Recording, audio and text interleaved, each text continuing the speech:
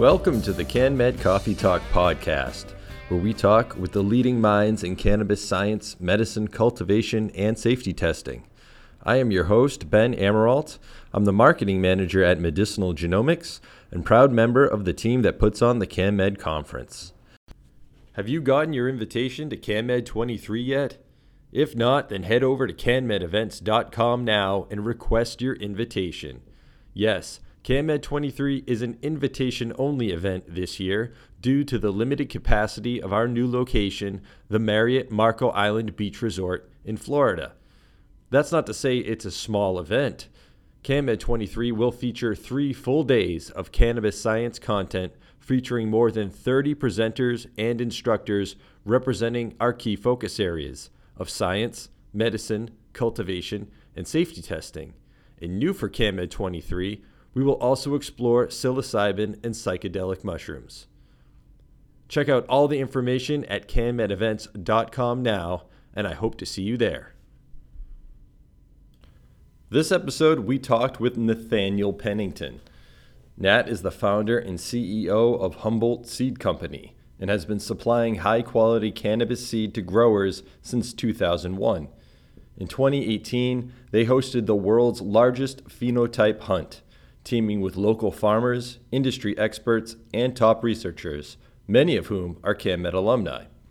We talked about that mega phenotype project, as well as Nat's process for breeding cannabis seeds that are consistent and reproducible.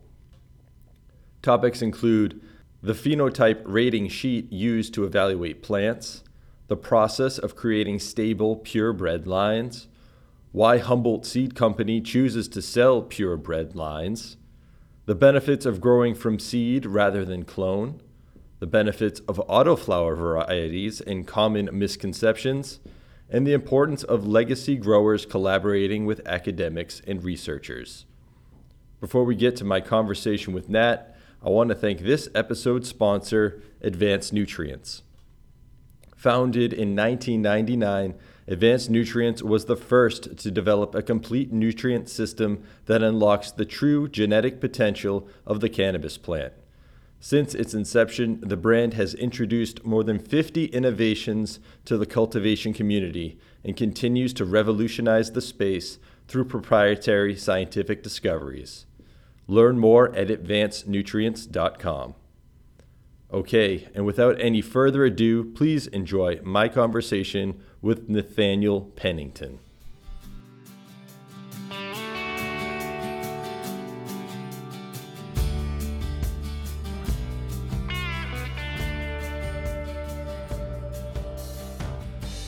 Good afternoon, Nat. Thanks for joining us on the podcast.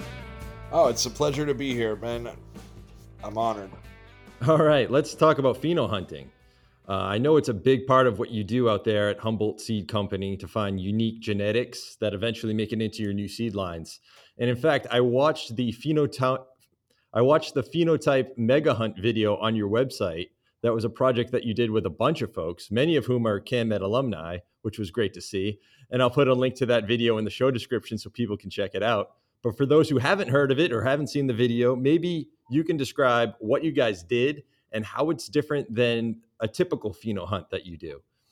Sure. So I'll give you a little bit of like set and setting for the impetus for that giant project. So it's go back in time to 2016, 17, and we had years of medical cannabis in California, of course, being we passed that in 1996. The first medical cannabis program statewide, and that was amazing. But we didn't have scale like we have, what's needed to supply a recreational marketplace. So, but there were a lot of things about the fact that we had finally passed a recreational cannabis bill, or it was actually a voter initiative, but it was kind of a little scary because, Colorado and Oregon had come after us with medical, but then had actually gone ahead of us with the recreational. And so we were kind of seeing the potential to just have kind of monoculture and large scale agricultural practices that, I feel like we should learn from the mistakes of big monoculture and, so that said, we knew what was coming. 2018, we were going to start our recreational program in the state of California. Being in Humboldt, which has some of the most deep roots in cannabis, probably of any place, or as deeply rooted as any place in the world, I would say. One thing that we saw as the seed company, or one of the bigger seed companies, was let's make the best of this and take the opportunity of scale. Whatever opportunities are there, let's definitely take advantage of them. And we felt like one of the biggest opportunities that the scaling presented was the ability to look at, cast a huge wide net for phenotype analysis. And I have a background in doing genomics with salmon restoration. That is a big effort in the North Coast, in Humboldt County in particular. We have rivers that have been, decimated for their once abundant salmon run. So I was really involved with that, working with agricultural school like UC Davis in their conservation genomics department. I kind of would ask around to the professors and fellow, people working, grad students and whatnot, in labs, and just ask, what would be the first thing that you would do if you were in a position like us, having a license and having a nursery and having an established seed company? There's been a wonderful amount of work done on cannabis breeding, but it hasn't been able to be shared publicly because we've been under prohibition for 100 years. So what would you do? And we kept hearing over and over again, well, I'd just look through 10,000 plants. I'd plant 10,000, of as much diversity as you can possibly get, plant it all in big giant fields, and just go and hunt through for what really speaks to the needs of the community. And so I kind of started wrapping my mind around what it would take to do that, and realized that it was actually possible as long as we did it really collaboratively. And so in 2016 and 17, we just were establishing partnerships with farms that were likely to have a big scale out and have a lot of acreage come the first year of recreational in California. And so partnering up with, I think, 5 farms at the end of the day, not including our 2 facilities. So all in all, around 7 locations, we actually got up to the 10,000 plant mark that we wanted to be able to look at over the course of a summer. And it was all genetics that, following suggestions that were intended to be fairly diverse. So first generation polyhybrid type stuff. And then the really fun part of it was, who decides what's the greatest of all, or not even just the greatest, but who even decides what are in the top 1 or 5% of the best. And that's a good point. And that's a good point too. So when you were doing this, did you have sort of a prototype type plant that you wanted to discover, or was it, hey, let's just plant this all and see what comes out? Well, so that's a great question. And kind of where we were going. We did have a phenotype rating system that we had developed several years before, and we've published that on our website. We've published it in a few other, kind of open cannabis research internet sites. But and so we tried to share it around, and it's still available on our website under the Learn section. And then the ideal phenotype to me was what this broad diverse of people that were involved in the industry, even all the way down to a bud tender at a dispensary who sees a lot of people coming through and what they're asking for. And so, as you mentioned, a lot of like alumni for CanMed and a lot of probably people that have been speakers at your guys' events ended up being the invitees, and whether they did the pheno hunt with us and then went on to do CanMed or vice versa. Yeah, I'm sure there was a lot of overlap, but basically we wanted to have other breeders, geneticists. We wanted to have dispensary owners. We had lab technicians or even people developing laboratory equipment. We did have bud tenders, and we had other farmers too. So we had a lot of other farmers, of course, because we were working with all these farms. So they all wanted to go along on the tour. And of course, the rating system that we developed kind of helps to guide what might get selected into the top percentages. And so in doing that, basically like our phenotype rating system is built out in a way that it's numeric.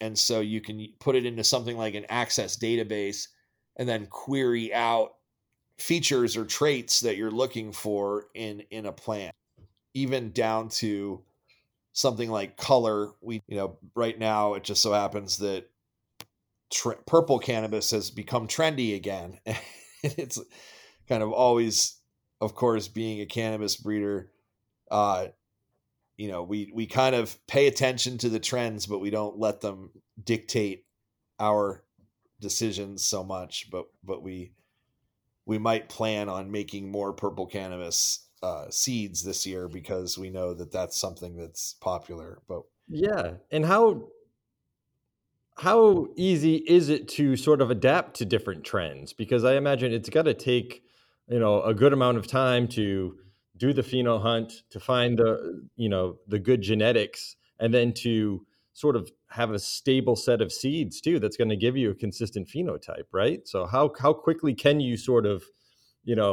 address the changes in the market?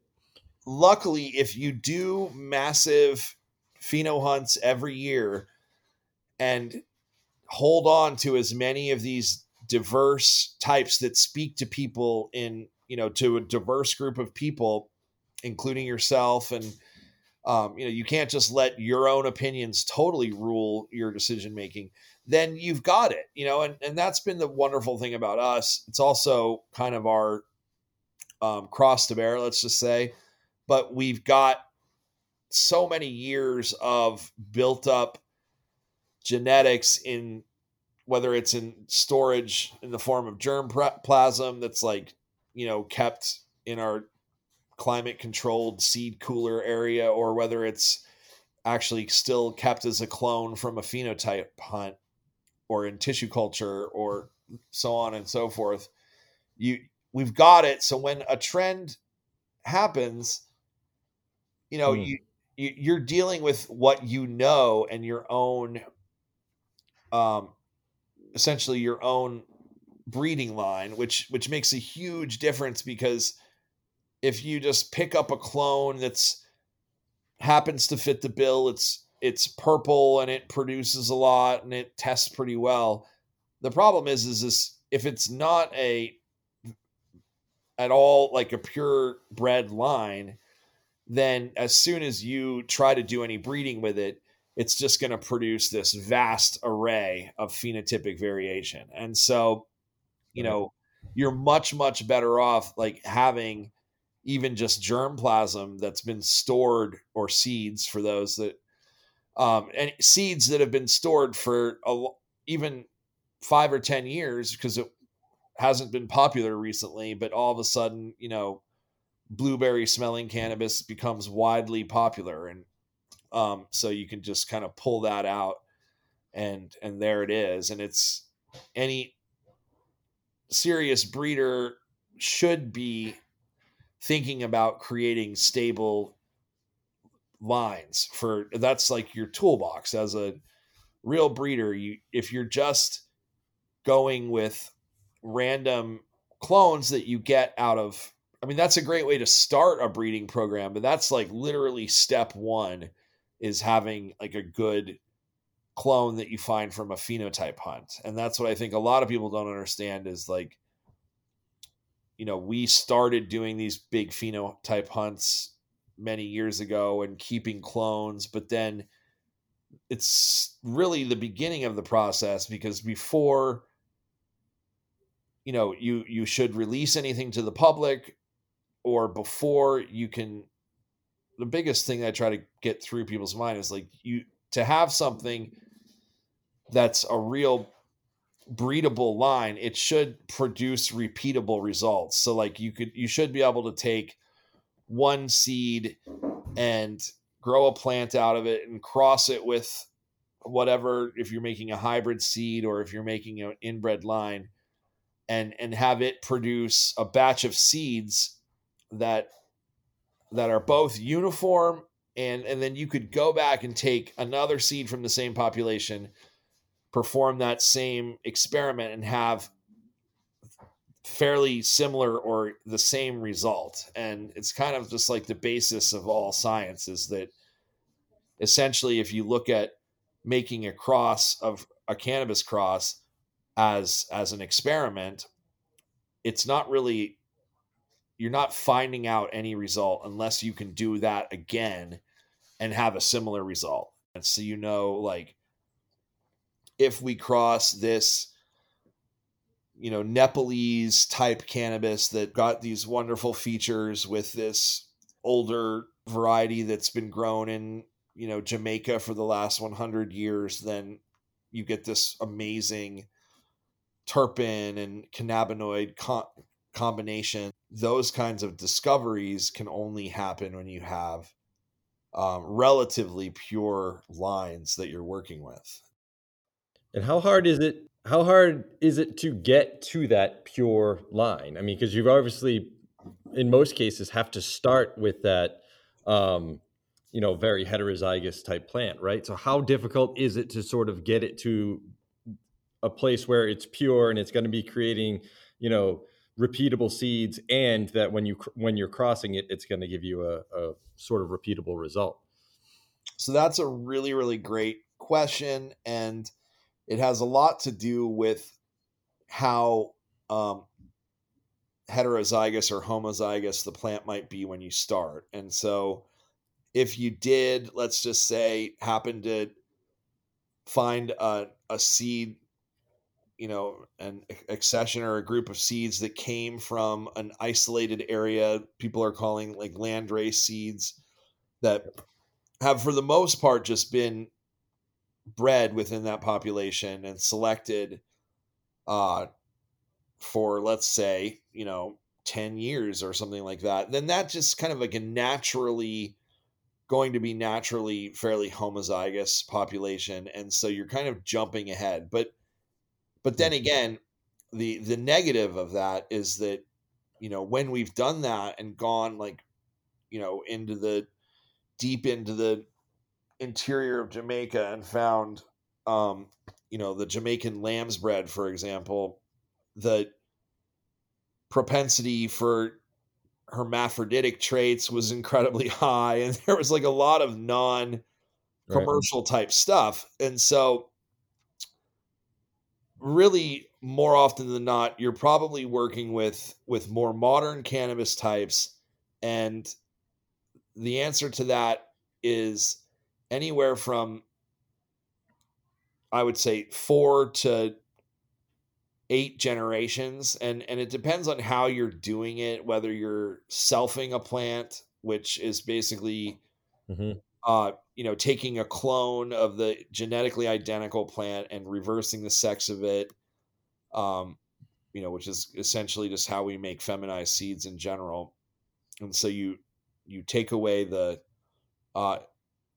hormone ethylene, or its effect that the plant naturally produces, you block it, and then it goes to make male organs rather than female organs. But the chromosomes in the pollen granules are a female. By doing that, you can make a self-pollinated cannabis plant, which really would not normally happen in nature, because cannabis is a for the most part, a dioecious plant, meaning that it has a male, separate male flower on a separate plant and a female flower on a separate plant, as opposed to most plants are monoecious, where they can pollinate themselves.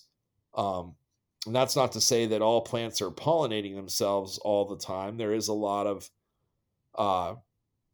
bees obviously are doing their share of the work, and cannabis is wind pollinated. So I like to compare corn, where you have the tassels are the male parts of the corn plant, and then the silk is the female part. And probably there's a lot of self-pollination, of course, because the tassels are right above.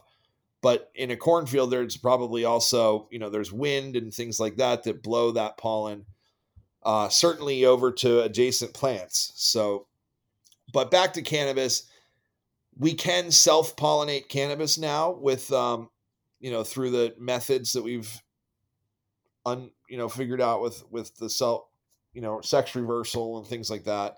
And that's a really fast way to get to full homozygosity, or, much more uniform and purebred lines.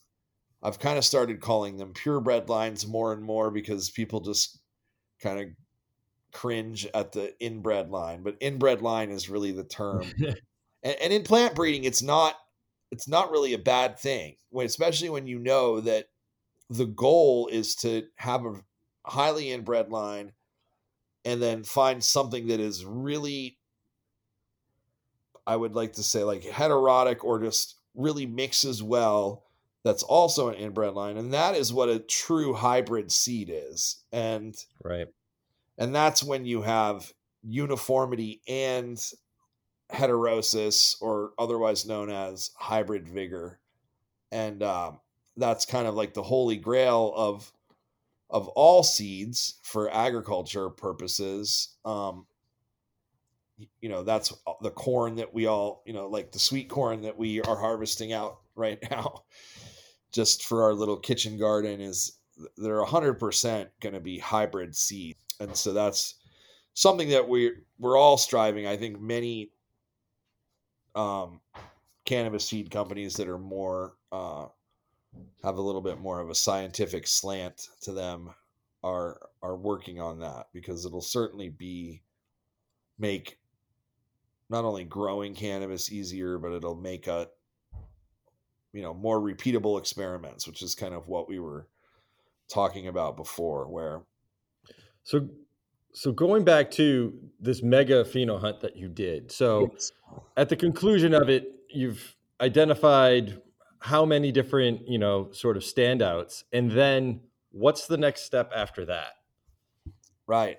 So we identified what we really only kept 1%, and with even the goal was to keep less than 1%, because even 1% of 10,000 is a heck of a lot of plants to have to, turn into mother plants or preserve with tissue culture.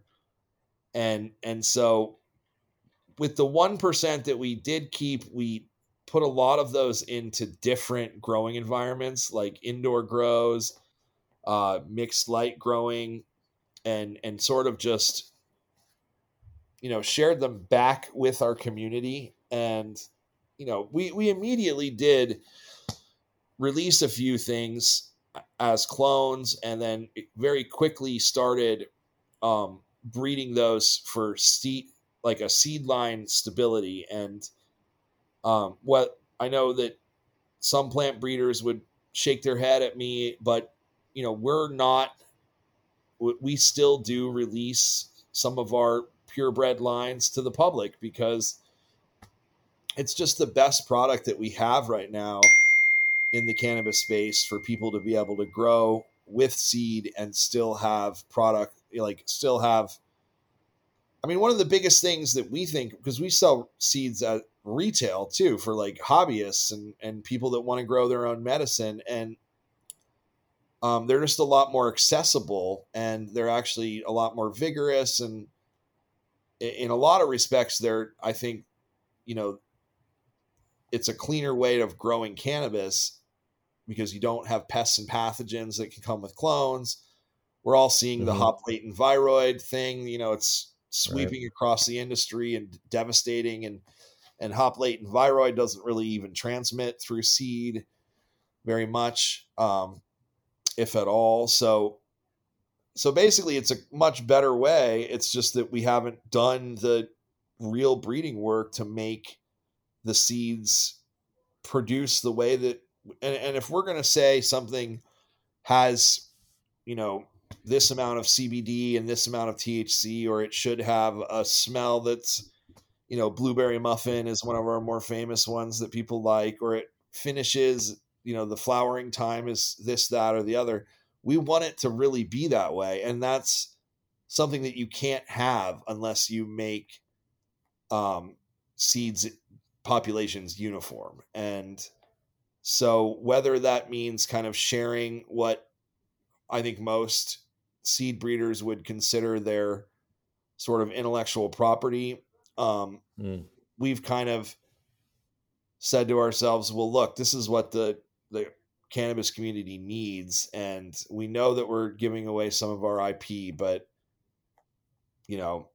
good luck trying to do what we do, because it's actually like really hard. And so for now, we're like, you want to follow in our footsteps, like go for it. And good luck. And especially considering that, like, as the developer of many of these genetics, not only is it a real challenge for us to maintain so many and constantly be, generation after generation and selection and all that, but how would someone else know what to select for and what phenotypic expressions that to kind of like cue in on, just jumping in, say we're releasing something that's, 8 generations in of selection and breeding, try to jump in and know, be as familiar with that plant as like our extended team that we've got is familiar with it. And it's just would be impossible to know what you're even looking at. And that's, I think, it's a kind of a beautiful thing about cannabis, that it rewards people that love it and have had a lot of interaction with it. And you see people like Allison Justice that maybe haven't been quite as have had quite like the longevity of Humboldt Seed Company, but are definitely not afraid to get their hands dirty and are jumping right into, being out there in the field and observing how the plants grow and doing a lot of, tons of testing, whether that's 100% in the lab or, a little bit of consumption mixed with the lab. You can do both, and I think both are valuable. But I think that it is kind of important to just be out there year after year. And I mean, I'm sure that she would, if we were to give her a call right now and say, have you, do you learn something new and incredibly eye-opening every single year, since like the Pheno Hunt and where she came out and so many people came out and got a chance to just see fields and fields of cannabis, like, that they had never even imagined. And then going and doing that themselves now for years with hemp and in different climates and in different regions.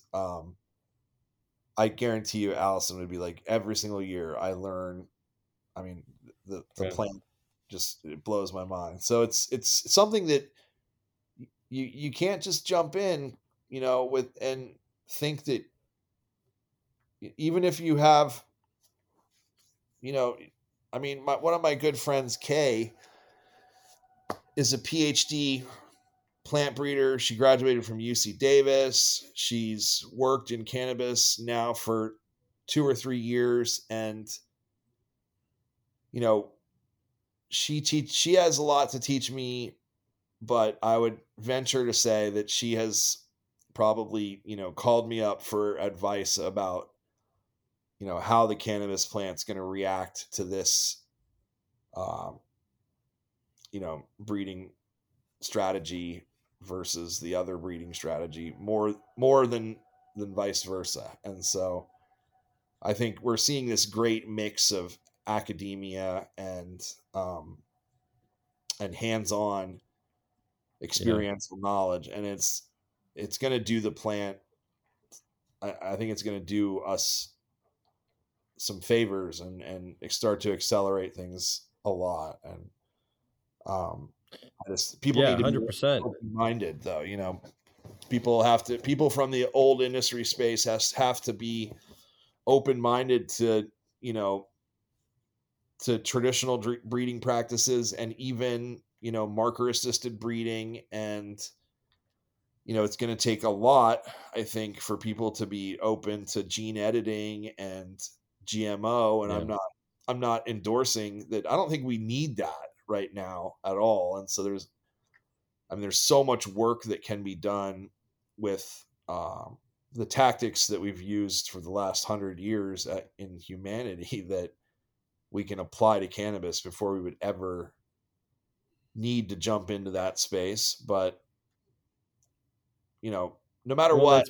it's probably helpful that the plant's so diverse too, right? So it's not so much that we need to necessarily edit in tricks from other plants that to apply to cannabis, where we could hopefully just find it in the diverse genetics that are already out there. Yeah, exactly. I mean, one of the things that really gave me another boost of excitement about what I do was starting to work with the what we call auto flowering, or Yeah. ruderalis is sort of and you know I started about 8 years ago just toying with it, and getting some seeds from over in Europe, where it actually kind of had been a little bit more common and popular than in the United States, and just saying to myself, like, I just see what this is all about, because I've heard mixed stories, and Right. so firsthand, that's cannabis is something that, like, you really gotta just, like I said, get your fingers dirty and get in there to really know. So got these ruderalis seeds. It took a few years to figure out some of the nuances, like how they're very sensitive to the early first 2 or 3 weeks of their life. They need to be put into a, you know, I think the best way in the long run, the best way to grow autoflower is going to be to direct seed them in fields, or into Hmm. pots, or whatever, wherever your growing media is, just to get them directly put in there. And I think the seeds need to be a little bit cheaper before people are going to do that. So that's kind of on people like me to help make it more reasonable. But um, you know, they need to be, if they get root bound at all, even the slightest bit of root bound constriction, then they'll go right into flower. But other than that, there is so many advantages of that type of cannabis. And what I learned quickly was that, this is kind of back to like the editing, not GMO, but just like something like CRISPR. Um, but you don't need that tool. But what I realized was that you can, through 4 or 5 generations, you can, for all intensive purposes, cut the trait of auto flowering. So, no matter what, I'm not going to pay attention to the day length and flower in the fall. I'm going to flower after, I'm going to be finished. Let's just say finished flowering after 2.5 to 3 months, that's a ruderalis cannabis, and you can cut that trait and paste it into any of the popular photoperiod types or rare cannabinoid types, CBG, CBD. I haven't done it personally with THCV, but my point is that it doesn't have baggage, and a lot of people assume that, like, oh, it's autoflower, it's gonna be, low THC, or it's gonna have a loose flower that doesn't look good enough to be, sold commercially, or um, you're restricted to a certain set of cannabinoids, and I just have found none of that to be the case, and so that's been kind of a, as you said, like, cannabis is diverse, and look at this, like, lo and behold, someone who had been breeding for 15 years prior, in a cannabis mecca, could find this new trait that just, one of the big things for me is, like, so many people are utilizing the light deprivation techniques to make their cannabis flower more quickly in an outdoor setting. And I was always just kind of distraught about the amount of plastic that was being, you know, put on this earth Yeah. through that. And I mean, we're guilty of it ourselves. We utilize light dep. I'm not saying that we're above that or anything, but I just knew that, hey, here's a way that we can have nature um, do this for us. And it also allows people in areas that, like up in Canada, we had a lot of demand for our flower genetics there because, they have such a short growing season that, Yeah. that was just wonderful for them to have something that, it's great to be able to plant something and then know this is when I'm going to be harvesting it. And Yeah. whereas with photo period cannabis, sure, we know when we're going to be harvesting it, but it's always going to be in October. It's not like you have Right. a choice. You can't. So, farmers can plan, and we're not having to sacrifice the traits that, we have come to know and love in the photo period type of cannabis. And it was just like a whole nother set of work that was, of course, as a plant breeder, you're a, a big job is actually kind of sometimes what you need. It gets you re-inspired, and so that for us was inspiring. But of course, we haven't changed our program of just whether it's photo period or autoflower, um, generally just exploring this incredibly diverse species, and the untold vast uses that we're discovering all the time. It's and you guys, I know, are really a big contributor to the understanding and exploration of the plant. And I really appreciate every paper that you put out, or all of the uh, you know conferences and networking events, and it's just a great way to connect all the people that are so interested in this. And Yeah. Yeah, it's a diverse it's a diverse problem, and it's going to take all of us in our different areas of expertise to kind of push us forward. And that's one of the reasons we love doing CanMed, is because we get to bring together the growers, the researchers, the doctors, the industry people, and everybody to kind of try to figure out how we move this thing forward. And one of the things you mentioned earlier was one of the things that we highlighted at the last CanMed with a group from Humboldt, actually, sort of talking about marrying the experience of the folks who have had the hands-on experience with the plants with the academics who are researching the plants now, and sort of finding the scientific reasons for what you guys may have already discovered, Yeah. and sort of bringing that information to everybody. So I think Yeah, that's a really really important part. I'm assuming you're talking about like Daniel Hendricks and then Doc. Yeah. Yeah. Those guys are some of my best And friends. Lele. Yep. Yep. Um, and that's exactly right. They're pioneers here in Humboldt, and Doc is just another breeder that has been around even well before my time, and somebody that I have a lot of respect for. And you're absolutely right. It's bringing the academia and this world that has existed for so long. You can't discredit it because whether or not um you know we were outlaws at a time, and whether we're still outlaws in the eyes of some,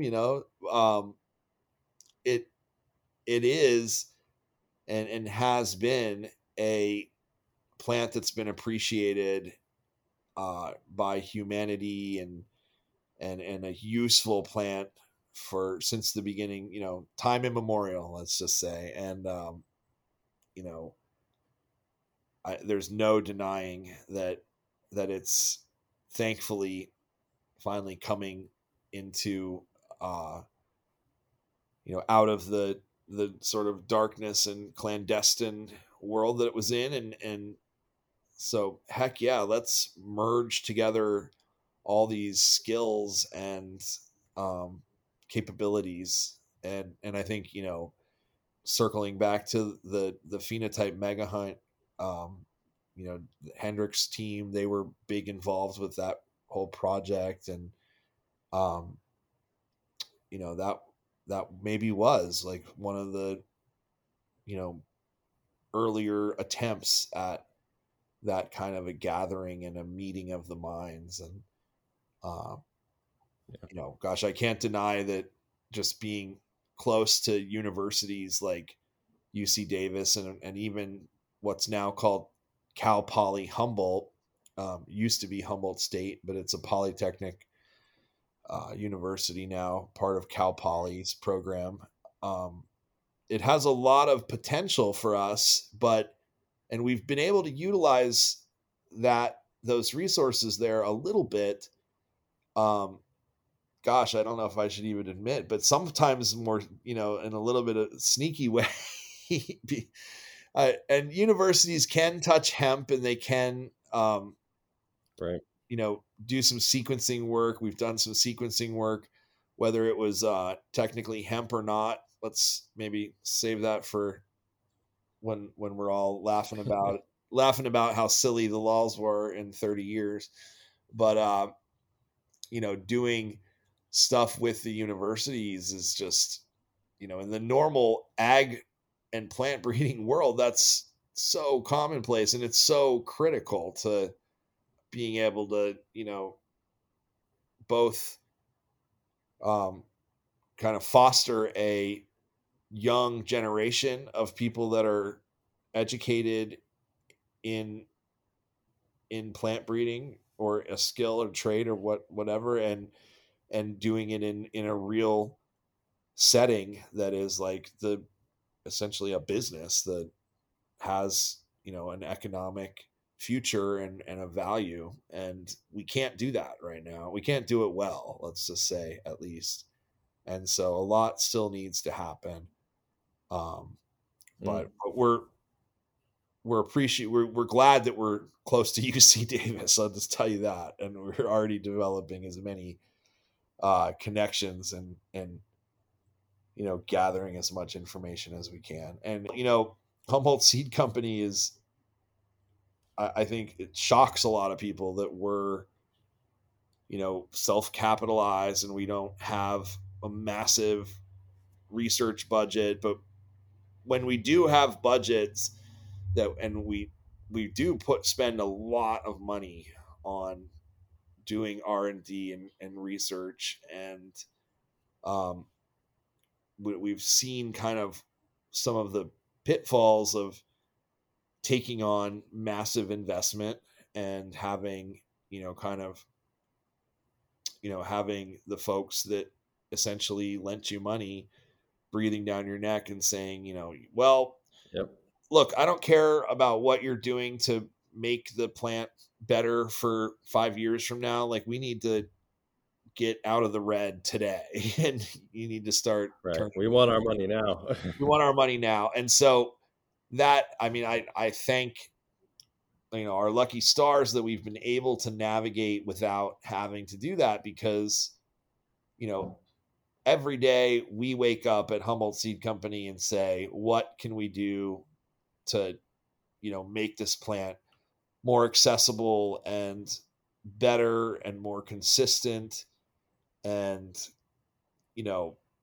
discover unique, diverse, useful types. And so that's just a great mission to have when we wake up in the morning. And it's all been very organic. It's all been, through connections, like, just introductions from someone like Allison Justice having come and participated in one of our pheno hunts. And I think earlier, like, you asked how we're keeping up with that. And, as you can imagine, we did the 10,000 plant hunt. We did another substantial hunt the next year. And then we really started to have the effects of COVID were definitely made for some of the smaller hunts that we ever had. So I think in 2020, in 2021, we didn't have quite as vast of a population to look through, just because we really weren't,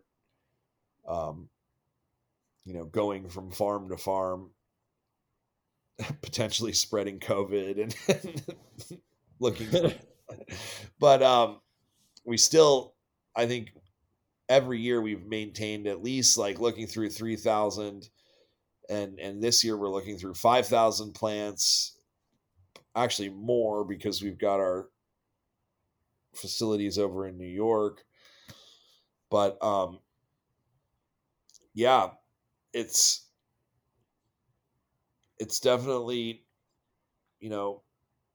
it's our, right now it's the biggest thing. Tomorrow I'll be looking at going to a farm called Casa Flor, which is an outdoor farm in Mendocino County. So I'll drive from here, where I am in Humboldt, at our what I call our anchor farm, and drive down there with the film crew and revisit Casa Flor, because, of course, to do the way that we do it, and this is fairly labor intensive, but we go and take all of the vegetative cuttings or clones off every single plant down there, and then store them, keep them in veg, and just essentially just kind of keep them alive until they're essentially about ready to harvest. And so we then go and return. So this will be our return visit to Casa Flor and do our whole rating system. And I think this time tomorrow we will have a video crew, and then we've got, actually, our European team is visiting this week, so we're taking them with us to help do some rating and analysis. And then the folks there at Casa Flor are going to be obviously out there in the field with us, because the way it works is we'll give them seeds that we have interest in exploring. So, like, seeds for exploration, and that's not so much the ones that are always commercially available to people, because those ones are, we've taken the time to make them uniform and consistent. But the advantage for somebody like Casa Flor is, for one thing, they do a lot of fresh frozen extract. So that being said, it's not as detrimental to have some diversity in a population when you're doing a fresh frozen extract, because it essentially you're homogenizing the population, so it kind of averages out the phenotypic variation, which Hmm. is which is kind of great, like because it gives you this sort of what the cross or what the population created as an average when you sort of mix it together. So Yeah. from a chemotype perspective, we'll find out what that cross produced on average. And of course, then we'll go and use the opportunity in collaboration with Lou and the team at Casa Flor to find unicorns, we call them, or phenotype hunt winners within each individual group that we shared with them to hunt. And so there's some give and take. Like we kind of often provide those seeds free of charge as R&D populations, and then there's some trust that we have developed with the team there that they're going to take good care and allow us to come and take the tissue samples or the clones basically, and we have to tag every single plant individually, and so we have to know that those tags are all going to be there and be attached to the initial the plants, not goofed around or whatever, and so that's a relationship or a partnership, and what they get back is they get some a cool video. Like if you folks want to check out other phenotype hunt videos, there's a great Casa Flor phenotype hunt video on our website right now as well from last year, and they get exposure, but also they'll have access. Like the one of the plants that we picked from last year's pheno hunt, Casa Flor is doing an entire clone propagated, like a small field of that plant in particular, and we're going to go and look at that as well. So that's kind of like the instant gratification that you can get from finding, a unicorn or an amazing pheno, is that you can just turn around and the next year, um, we'll often offer it back to that whoever, whatever farm it was, and say, hey, if you Mm. want, go ahead and propagate the crap out of this, and then you'll have kind of almost an exclusive market for this new thing that we've found the year before. But the seeds themselves, we won't put those out. More often than not, it takes us 2 years to really feel comfortable sharing those after we find a pheno, because that's, we can often get at least 2 generations in a year, and so it may be 4 generations later before we really feel like it's ready to um, be in the market as a seed that you know And that's 4 generations of selfing, right? Because you're not going to have a male to breed with, right? Right. Yep. And that's kind of what we're doing now, but it's selfing with selection in between. And this is something Mm. that's like, now I'm sharing some trade secrets, and I'm probably, most people would say you've already shared a ton of them on this interview, but here's one that actually I feel like is not common knowledge, or if you picked up a book or whatever. Um, so when you self something, it's makes a massive difference how homozygous or heterozygous it was in the first place. So if you self something that's just like a random clone that is, you have no idea what really the background is. Like somebody might just say, this is cookies times runts or Yeah. whatever the heck. And all of those things are really very heterozygous, if you were to do like an analysis of how much variation they're capable of producing. And so if you take that clone and you start your project with something like that, then you're going to, the selfing is going to create just a huge array of, because you're really going to see what's going to come out of self-pollination is grandma and great grandpa, and like just the whole family tree is going to all of a sudden come back out, which can be kind of useful for certain strategies in breeding. Actually, it's kind of neat. Hmm. But it's not specifically moving you a big step towards uniformity or homozygosity. It's so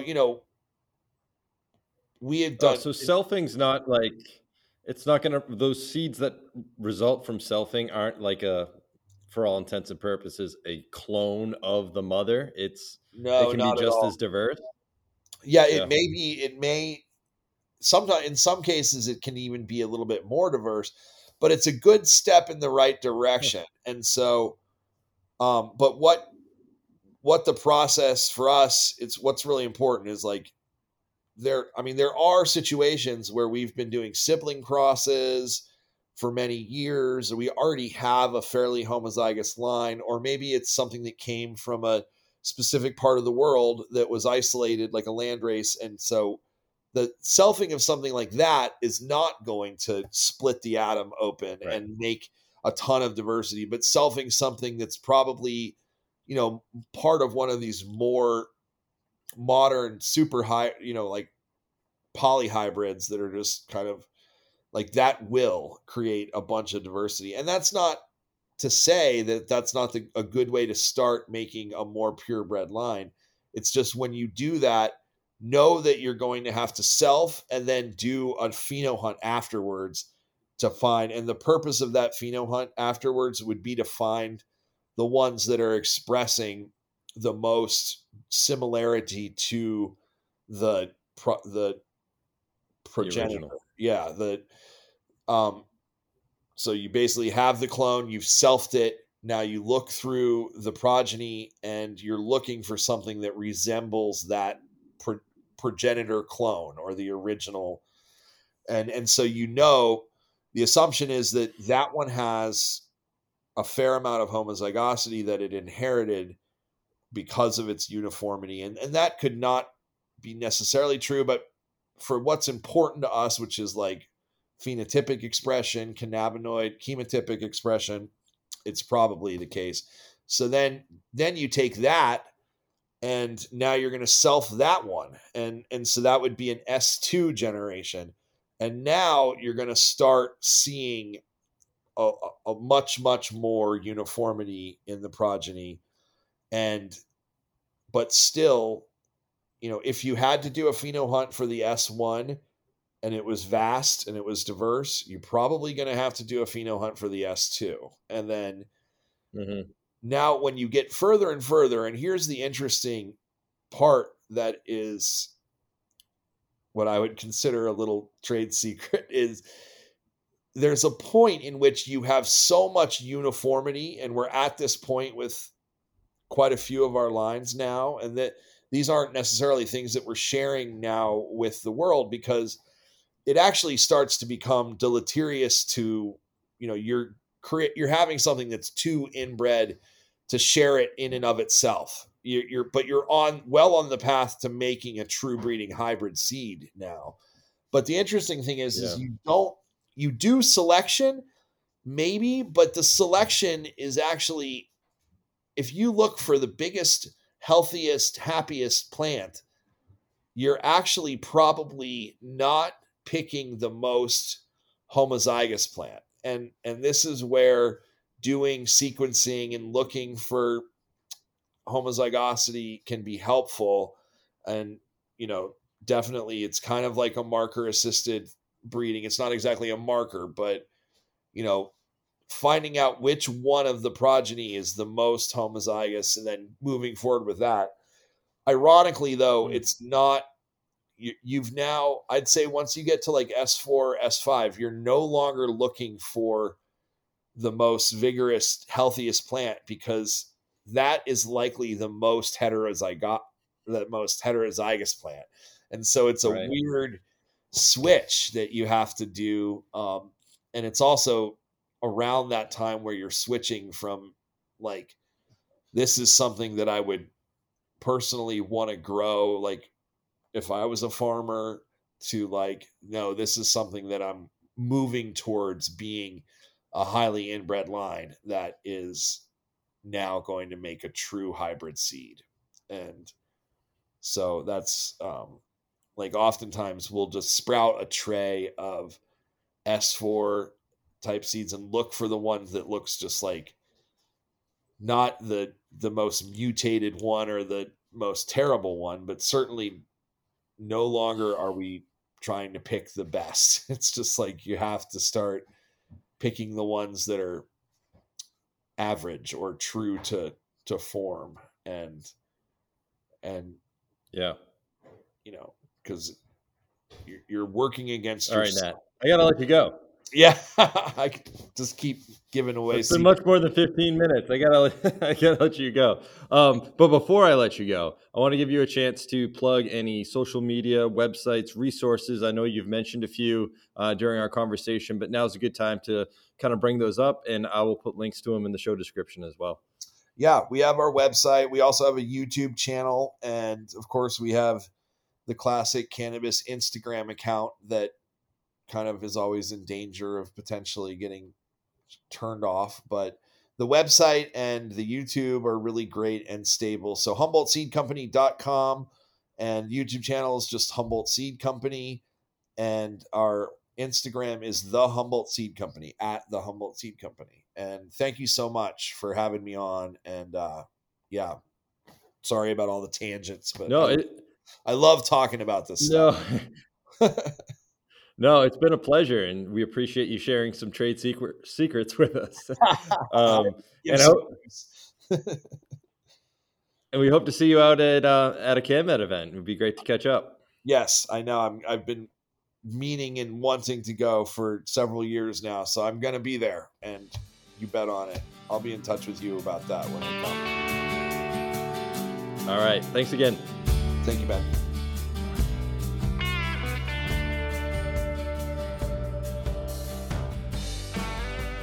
I hope you enjoyed my conversation with Nathaniel Pennington. Check out the links in the show description to learn more about the topics we discussed. And thanks again to this episode's sponsor, Advanced Nutrients. Our next episode will drop October 26th. That's 2 weeks from today. In the meantime, please do check out the new and improved CanMedEvents.com. The team really did an exceptional job updating the website with all the information about our CanMed 23 event. And of course, you can still find videos of all the previous CanMed presentations and panels in the CanMed archive. You can also find all the previous episodes of the podcast as well. And while you're there, make sure you sign up for email alerts to get all the notifications around this innovative, industry-leading event. I also invite you to engage with us on all our social media platforms. We're on Instagram, Facebook, Twitter, and LinkedIn. Just search for CanMed Events. And lastly, please leave us a review on Apple Podcasts. Doing so really helps us improve our rankings and reach more listeners. All right, that's it from us. Stay safe, stay healthy, and be sure to join us on the next CanMed Coffee Talk.